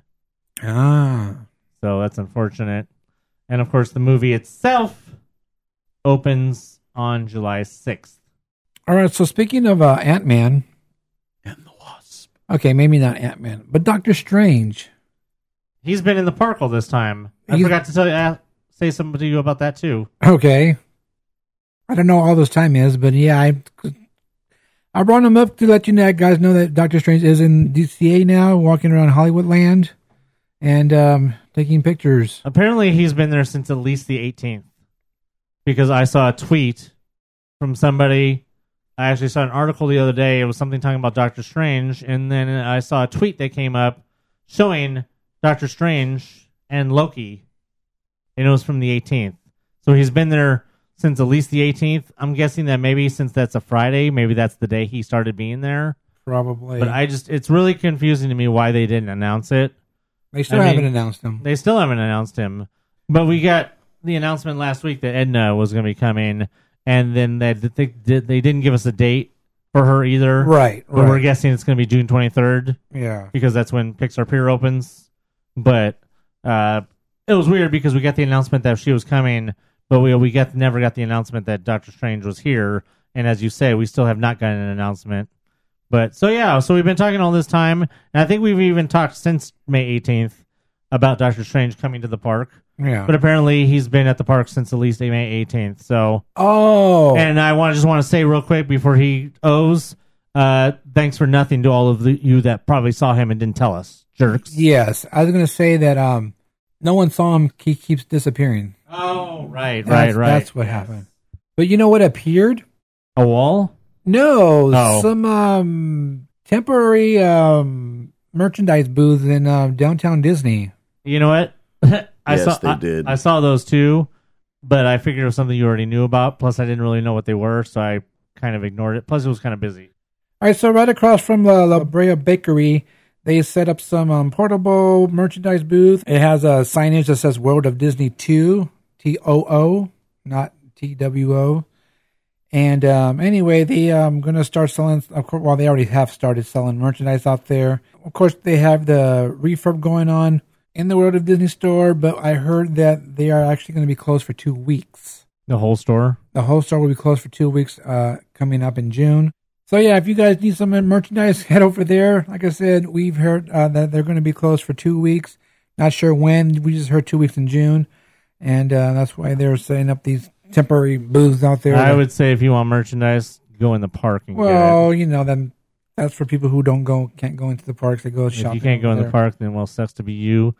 I wouldn't want to be anywhere near any of those booths. Those things are going to get so crowded. Do you have a special occasion coming up? Looking to personalize your trip with a keepsake? Create customized buttons for birthdays, engagements, family vacations, even bridal parties, or just because. Check out buttonsbydigs.com today. Buttons by Diggs. Buttons by Diggs. Remember, those are buttons, not pins. Hey, so speaking of poo, oh wait, Ew. that was earlier. Ew. No, but seriously though, we got a new trailer for Christopher Robin. You know what? I can't wait for this movie. It's all the feels, man. It's definitely the feels. The feels. This movie is going to have all the feels. I know a lot of people have been comparing this movie to Hook. I know there's a little bit of differences because obviously Christopher Robin remembers, as opposed to Peter didn't remember. Right. But there's definitely a feel about that, and I just want to I'll make my one complaint at the end. Get these feels. Let's hear it. I can't wait. Oh, I do like a party. Come on, Pooh. What should happen if you forget about me? Silly old bear. I won't ever forget about you, Pooh. I promise. Not even when I'm 100. We should be working this weekend, Robin. But I promised my wife and daughter I'd take them away this weekend. All hands on deck. You won't be coming to the cottage. Well, it can't be helped. Your life is happening now, right in front of you. What to do, what to do, what to do. What to do indeed. Pooh? Christopher Robin. No. The tree I remember was in the countryside, not here in London. There's no opening. I suppose it's where it needs to be. That's a silly explanation. Why, thank you. Pooh, why are you here? Oh, yes, I need your help. I've lost all of my friends. Let's get to the bottom of this. Look up, Pooh. Here I come. It would appear that I am stuck. Have you just eaten honey? I have not just eaten honey. I wonder which way. I always get to where I'm going by walking away from where I have been. Do you? That's the way I do it. Hello, Eeyore. Christopher Robin, it's you playing again. Let's go and see if we can find Piglet. I've already stayed far too long. Hello, everyone. So nice to see you all again. Why, thank you. Silly old bear. I was wrong about work. I was wrong about everything, and I've got to get back to my family. Farewell, Christopher Robin.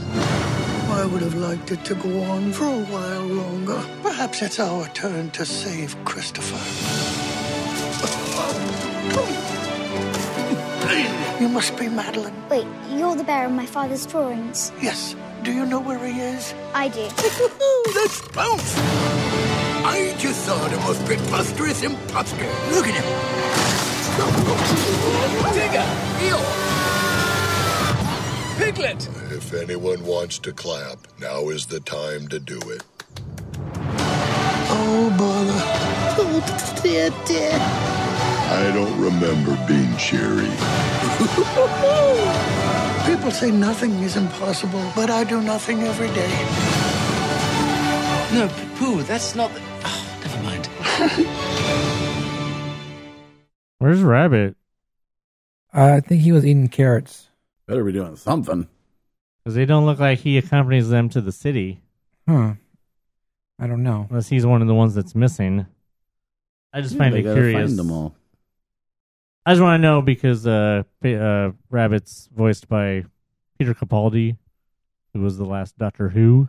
I'm thinking maybe he not really in it that much, but yeah, man, I can't wait for this movie. Yeah, that'd be pretty It's cool. gonna be awesome. I mean, I'm looking for this way more than Mary Poppins, even though I'm really looking for Mary Poppins. I've seen Mary Poppins, and this looks better. I can't wait. That comes out November 3rd. Oh, it's that far away, huh? Yeah, it's still pretty far away. It's a fall. Will you cry? Probably. Yeah, me too. I like poo. Bring some tissues. All right, so what was it? Last week or a couple weeks ago, I mentioned to you guys about the casting for the upcoming Disney Channel original movie for Kim Possible. You got the announcement of the casting for Ron Stoppable and Kim Possible herself. Well, we got the casting for basically the rest of it, and well, it's a bunch of nobodies. Oh, I didn't know them. Yeah.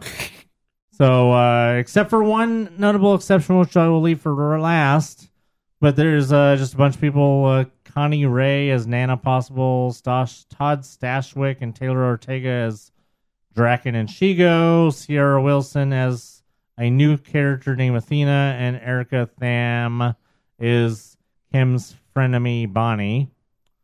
But the best part of this whole casting announcement is the casting of Kim's mom, Dr. whatever Possible her name is going to be Allison Hannigan. From How I Met Your Mother? Yes. I like her. How I Met Your Mother, also Willow on Buffy, and the flute girl from American Pie movies.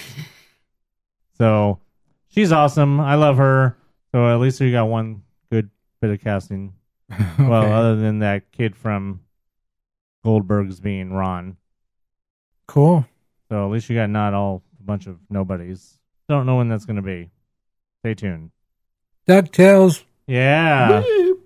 Hey, so in case you're not getting enough of the DuckTales series itself, which of course has been amazing, but now you can see little animated shorts, like shorts, like less than a minute shorts. Not the shorts you're wearing. No, not the shorts I'm wearing. You wouldn't want those not even anyway. not even the shorts at the Cove Bar or anything like that. Little animated, like less than a minute shorts.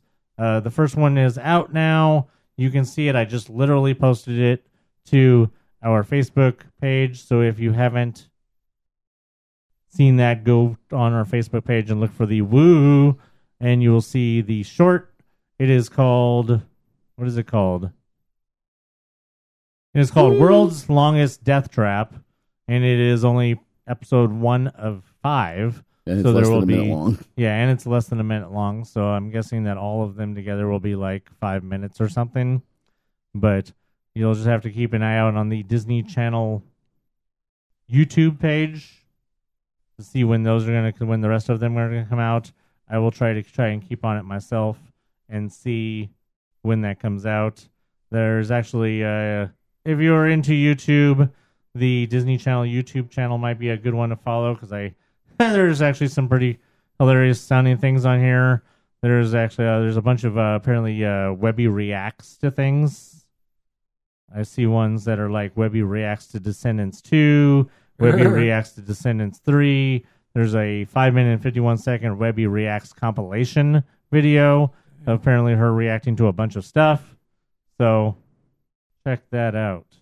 All right, so we got the announcement today on Tuesday that Maleficent 2 has gone into production. Maleficent Dos. They posted a photograph of 3 chairs sitting in amongst some trees, and one of them says Maleficent with A. Jolie, one says Aurora with E. Fanning, and one says Queen Ingrid with M. Pfeiffer. Oh, cool. And then they released another photo that says, here's your first look at Angelina Jolie and Ellie Fanning as Maleficent and Aurora instead of Maleficent 2. I really like this one. Angelina Jolie kind of creeping behind Ellie Fanning. Oh, that's cool. And then there's this one. You should try and find those photos or find the link from Walt Disney Pictures and post it onto the Facebook page. I have them posted on my Twitter if you want to repost those. I find it interesting that I don't know who Queen Ingrid or whatever is. That supposed to be Aurora's mom? Just tell me that Ellie Fanning does not look like young Michelle Pfeiffer right there. I know, huh? A little bit. So I find that very interesting. If she ends up if Queen Ingrid is Aurora's mother, then that's very interesting casting because of how Ellie Fanning does look very young Michelle Pfeiffer, like talking like Scarface Michelle Pfeiffer. I don't know when. Do you know when that's supposed to come out? No. I just know apparently we do not have a release date for that. It's time for the mail? Hey, guess what? Chicken butt. No, we got a new emailer. What? No way. Way. That is awesome. Way. And this is from Rachel Hayes. Hey, Rachel. I don't know you. And she says, hey guys, my name is Rachel, and I've been listening to you guys for a few months now and decided to email to let Tim know I'm out here. You exist. You've proven it. I'm just saying, no one else can say they exist until they write an email or a message of some sort.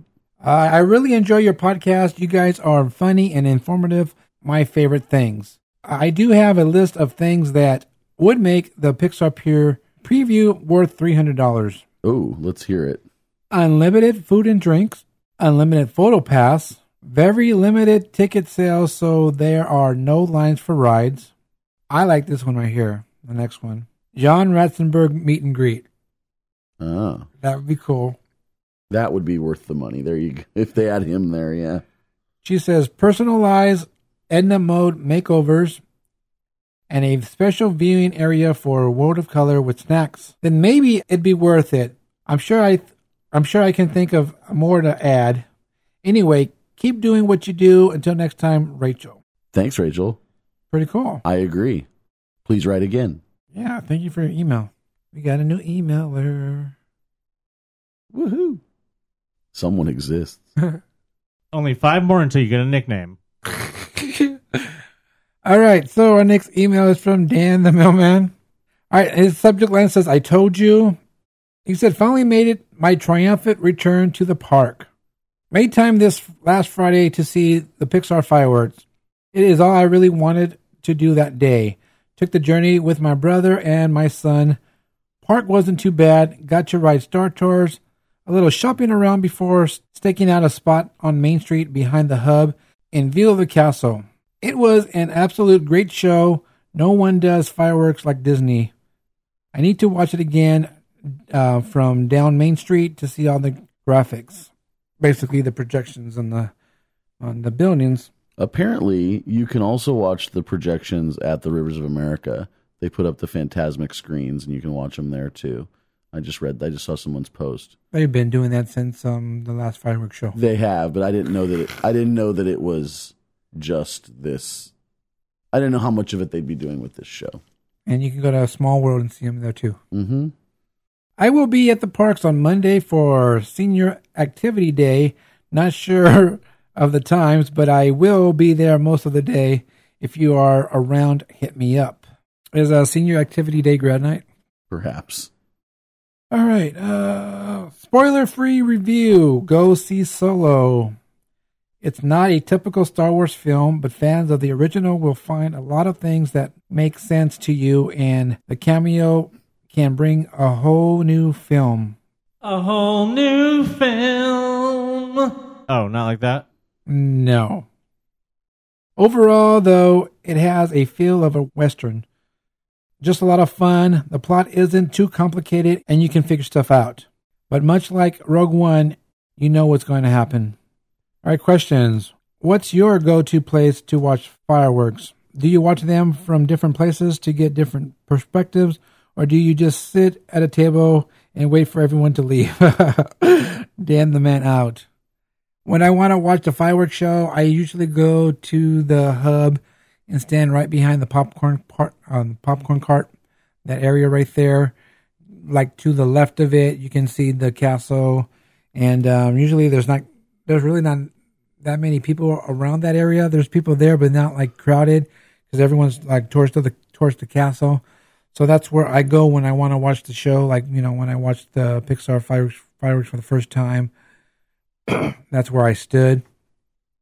But depends on what you want to see too. I mean, there's other places you can watch them that are good. Depends on how many people you're with. Yeah, that's if it's just you or you and like one other person. Sometimes you can sneak right in front, right at the last minute. Yeah, there's extra space I'm not trying available. to do that though, because then you still got to try to get over people and get through. And it just depends on what's going on. Yeah, Anthony doesn't watch fireworks, I guess. I watch fireworks wherever there's not people. At his house. The best place to watch fireworks is in Tomorrowland. Really? Where there's nobody. No, That's probably the worst place to watch the fireworks. Actually, the best place to watch fireworks is on the train platform. Yeah. That's a good on the spot. train station. My previous go-to place to watch fireworks, this is before all the projections started, I would always watch fireworks sitting on the hill that leads down to the gates of Toontown. Oh. And it was just far enough away from... It was just close enough to the castle that you could still hear all the music, but yet far enough back that, I mean, you can kind of lay down on that hill almost, or sit on the hill, and the fireworks, it's as close as you can get to them. So that doesn't really make as much sense anymore, only because all of these shows now have projections and less aerial fireworks, but that used to be my favorite spot. All right. Well, thank you for your email. Our new emailer, Rachel. Appreciate that. And Dan the Man. And what was it called? Senior Appreciation Day? What did he call that? On Monday? Interesting. Where you appreciate old people? Oh, Senior Activity Day. Maybe I will come by and see what's up. He's going to be there? Yeah. When's that? Monday. This coming Monday. Yeah. Okay. We'll see what that is all about. All right. And don't forget, if anyone else has any new email, you want to be a new emailer, send in your questions, your comments, just like Rachel did. She just commented on what we asked about what would be worth a Pixar Peer Preview. And don't forget, if you guys want tickets for that, it's still on sale because nobody wants to pay $300 to go. You can include that. You can have your own tip of the week or whatever. All you have to do is just email us. Mousepire@gmail.com. Yeah, prove to Tim that you exist and you actually listen to our show. Do you exist? Write us a message. That's what I have to say about that. Just real quick, I just have some additional news about the whole Roseanne thing. Oh. That's even more. More news. Viacom, who has the distribution rights for the original Roseanne series, has decided to pull it from the air. Period. Wow. Everything. TV Land, Paramount Network, and CMT, all the places where it was being shown in reruns, has all been pulled. So, not only are all of the cast and crew not going to make any money off of a potential second season of the new series, they have all just literally lost all the residuals for all the reruns of the old series. Apparently the only place that still has any kind of thing left is Amazon still has the streaming rights to Roseanne. It's very unlikely that Jeff Bezos would allow them to stream that, considering how much shit he has gotten from Trump. Well, we have all the seasons except the new one on DVD, so. DVD? What's that? All right, so real quick, if you guys heard last week's episode, we talked about what I got in my D23 renewal, and I said I was going to post pictures of that. Well, I didn't post them on the social medias, but we did have them on our YouTube stream, or whatever you call it, our YouTube podcast. So if you guys go over to YouTube and listen to that podcast there, you can actually see pictures of everything I got. And Tim the Tick did an awesome job because some of the pictures he actually zoomed in on some of the pictures because he's like, well, it's going to be hard for them to see. So he did some zooming in on like when you talked about the duck, Darkwing, the Negaduck, when you said he drew it for you. At that part, it zoomed in right onto the picture, so it's really pretty cool. Right. Yeah. So yeah, you go to YouTube and check that out. You can see all the pictures of what we posted for my renewal and Anthony's Darkwing Duck. It was already signed, and then the picture drawn of Negaduck, which was really cool. Do you have a special occasion coming up? Looking to personalize your trip with a keepsake? Create customized buttons for birthdays, engagements, family vacations, even bridal parties, or just because. Check out buttonsbydiggs.com today. Buttons by Diggs, Buttons by Diggs. Remember, those are buttons, not pins. All right, so that's going to do it for this episode of the Mousepire Podcast. Again? I just want to say real quick about Solo. I thought it was really cool to see how Han met Chewie and all that kind of stuff. And see, you know what? That's the thing, is that there's so many people who are like, oh, well, I don't care how Han met Chewie. We already know that. Or, I don't care how Han got out of the military. We already know that. Well, see, there's people that don't know that. And there's people that those sort of things, they enjoy seeing those sort of things. Oh, that's the other one. Oh, we don't care how Han got the Falcon. We already know he got it from Lando. But you know what? It's fun to see it. Yeah, it's very... It should be fun I enjoyed to see it. watching all that. I mean, not everybody is a stupid EU lover like all those stupid EU lovers out there who are complaining. Not all of you guys know those not everybody knows those sort of things. Let's just call them from now on PU lovers. PU. But my point is the fact that Han knew a little Wookiee talk, knew how to understand Wookiee. Which is literally how they become friends. And I just want to say, through all the Star Wars movies I've seen, I've never really understood Wookiee. I just don't know it. But this movie I saw, I actually understood Wookiee. I can literally say that I understood what Chewie was saying when Han was, not trying to spoil or anything, but when he was communicating with Chewie. I understood what he said. Anyway, I just wanted to point that out, that I understood what Chewie was saying and everything like that. And you guys should go check out Solo. It's really cool. It's really entertaining, and I love the dialogue, and it's very funny too. I like how they incorporate a lot of comedy into the movies. My buddy Matt, who gets pins from us on a regular basis, and we talk all the time about Star Wars, and he saw the movie 2 weeks early and had to basically keep his mouth shut. He was invited to the premiere. He had to keep his mouth shut the whole time. They had like a secret group for discussion so that he didn't spoil anything for anyone. He's in the 501st as well, so he's a big Star Wars guy. That explains why you got to go. Yeah. Anyway, Matt was saying that we were talking on that day, and he said, you've got to go right away. Tell your girlfriend it's the most fun Star Wars movie that she's seen yet. Maybe not the best, but the most fun. Yeah, that's pretty cool. And on the 501st thing, there was actually a couple of those at the movie when I went yesterday. It's really, really cool. They had the jackets and everything. All right, so don't forget Ant-Man. The Wasp. Yeah, sneak peek coming up. Was that June 8th? And also... Sneak peek of the sneak peek, possibly on the 7th. Yes, and today Disney officially announced that June 3rd is the last day for Hyperspace Mountain, which we talked about a couple of weeks ago. They have finally announced that. They basically just brought that back for the special events, but then decided to leave it just long enough for people to have a chance. They need to get their money's worth out of that disc. Yeah, well.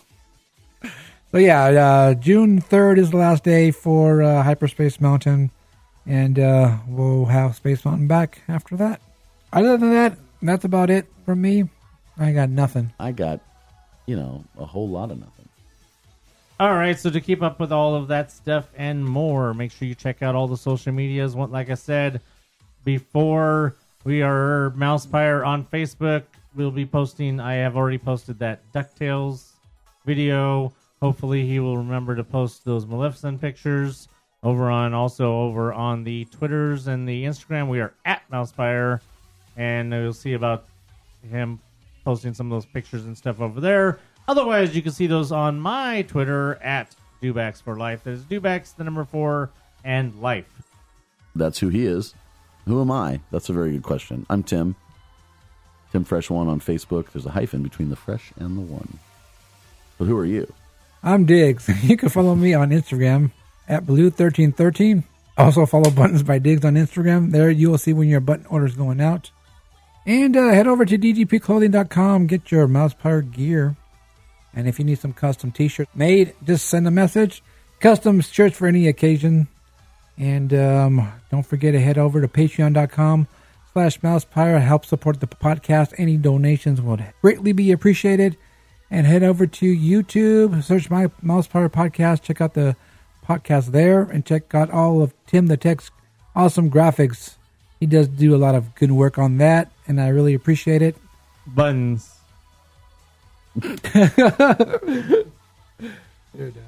And until next time, remember, don't be racist, and don't be selfish enough to cost your coworkers their jobs, but mainly just don't be racist. So for Dan, Darlene, and Jackie, I'm Anthony. I'm Tim. I'm Diggs.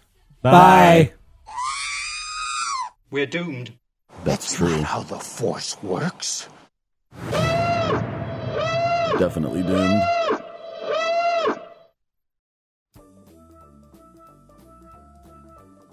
This podcast is intended for entertainment and informational purposes only. Audio, sound bites, and other clips are property of their copyright holders. All original stuff is ours and property of Mousepire.com. West Philadelphia, born and raised. Oh, on the playground God. is where I spent most of my days. Chilling out back and relaxing all cool, and I'm shooting some b-ball outside of the school when a couple of guys who were up to no good started making trouble in my neighborhood. I got in one little fight. My mom got scared. Said, "You moving with your auntie and uncle in Bel Air?" I whistled for a cab, and when it came near, the license plate said, "Chicka Chicka Fresh." And it had dice in the mirror, but not the solo dice. If anything, I could say that this cab was rare, but thought, forget it. Yo, homes to Bel Air. I pulled up to the house about 7 or 8. I yelled to the cabbie, "Yo, home, smell you later." I looked at my kingdom, and I was finally there to sit on my throne as the Prince of Bel-Air.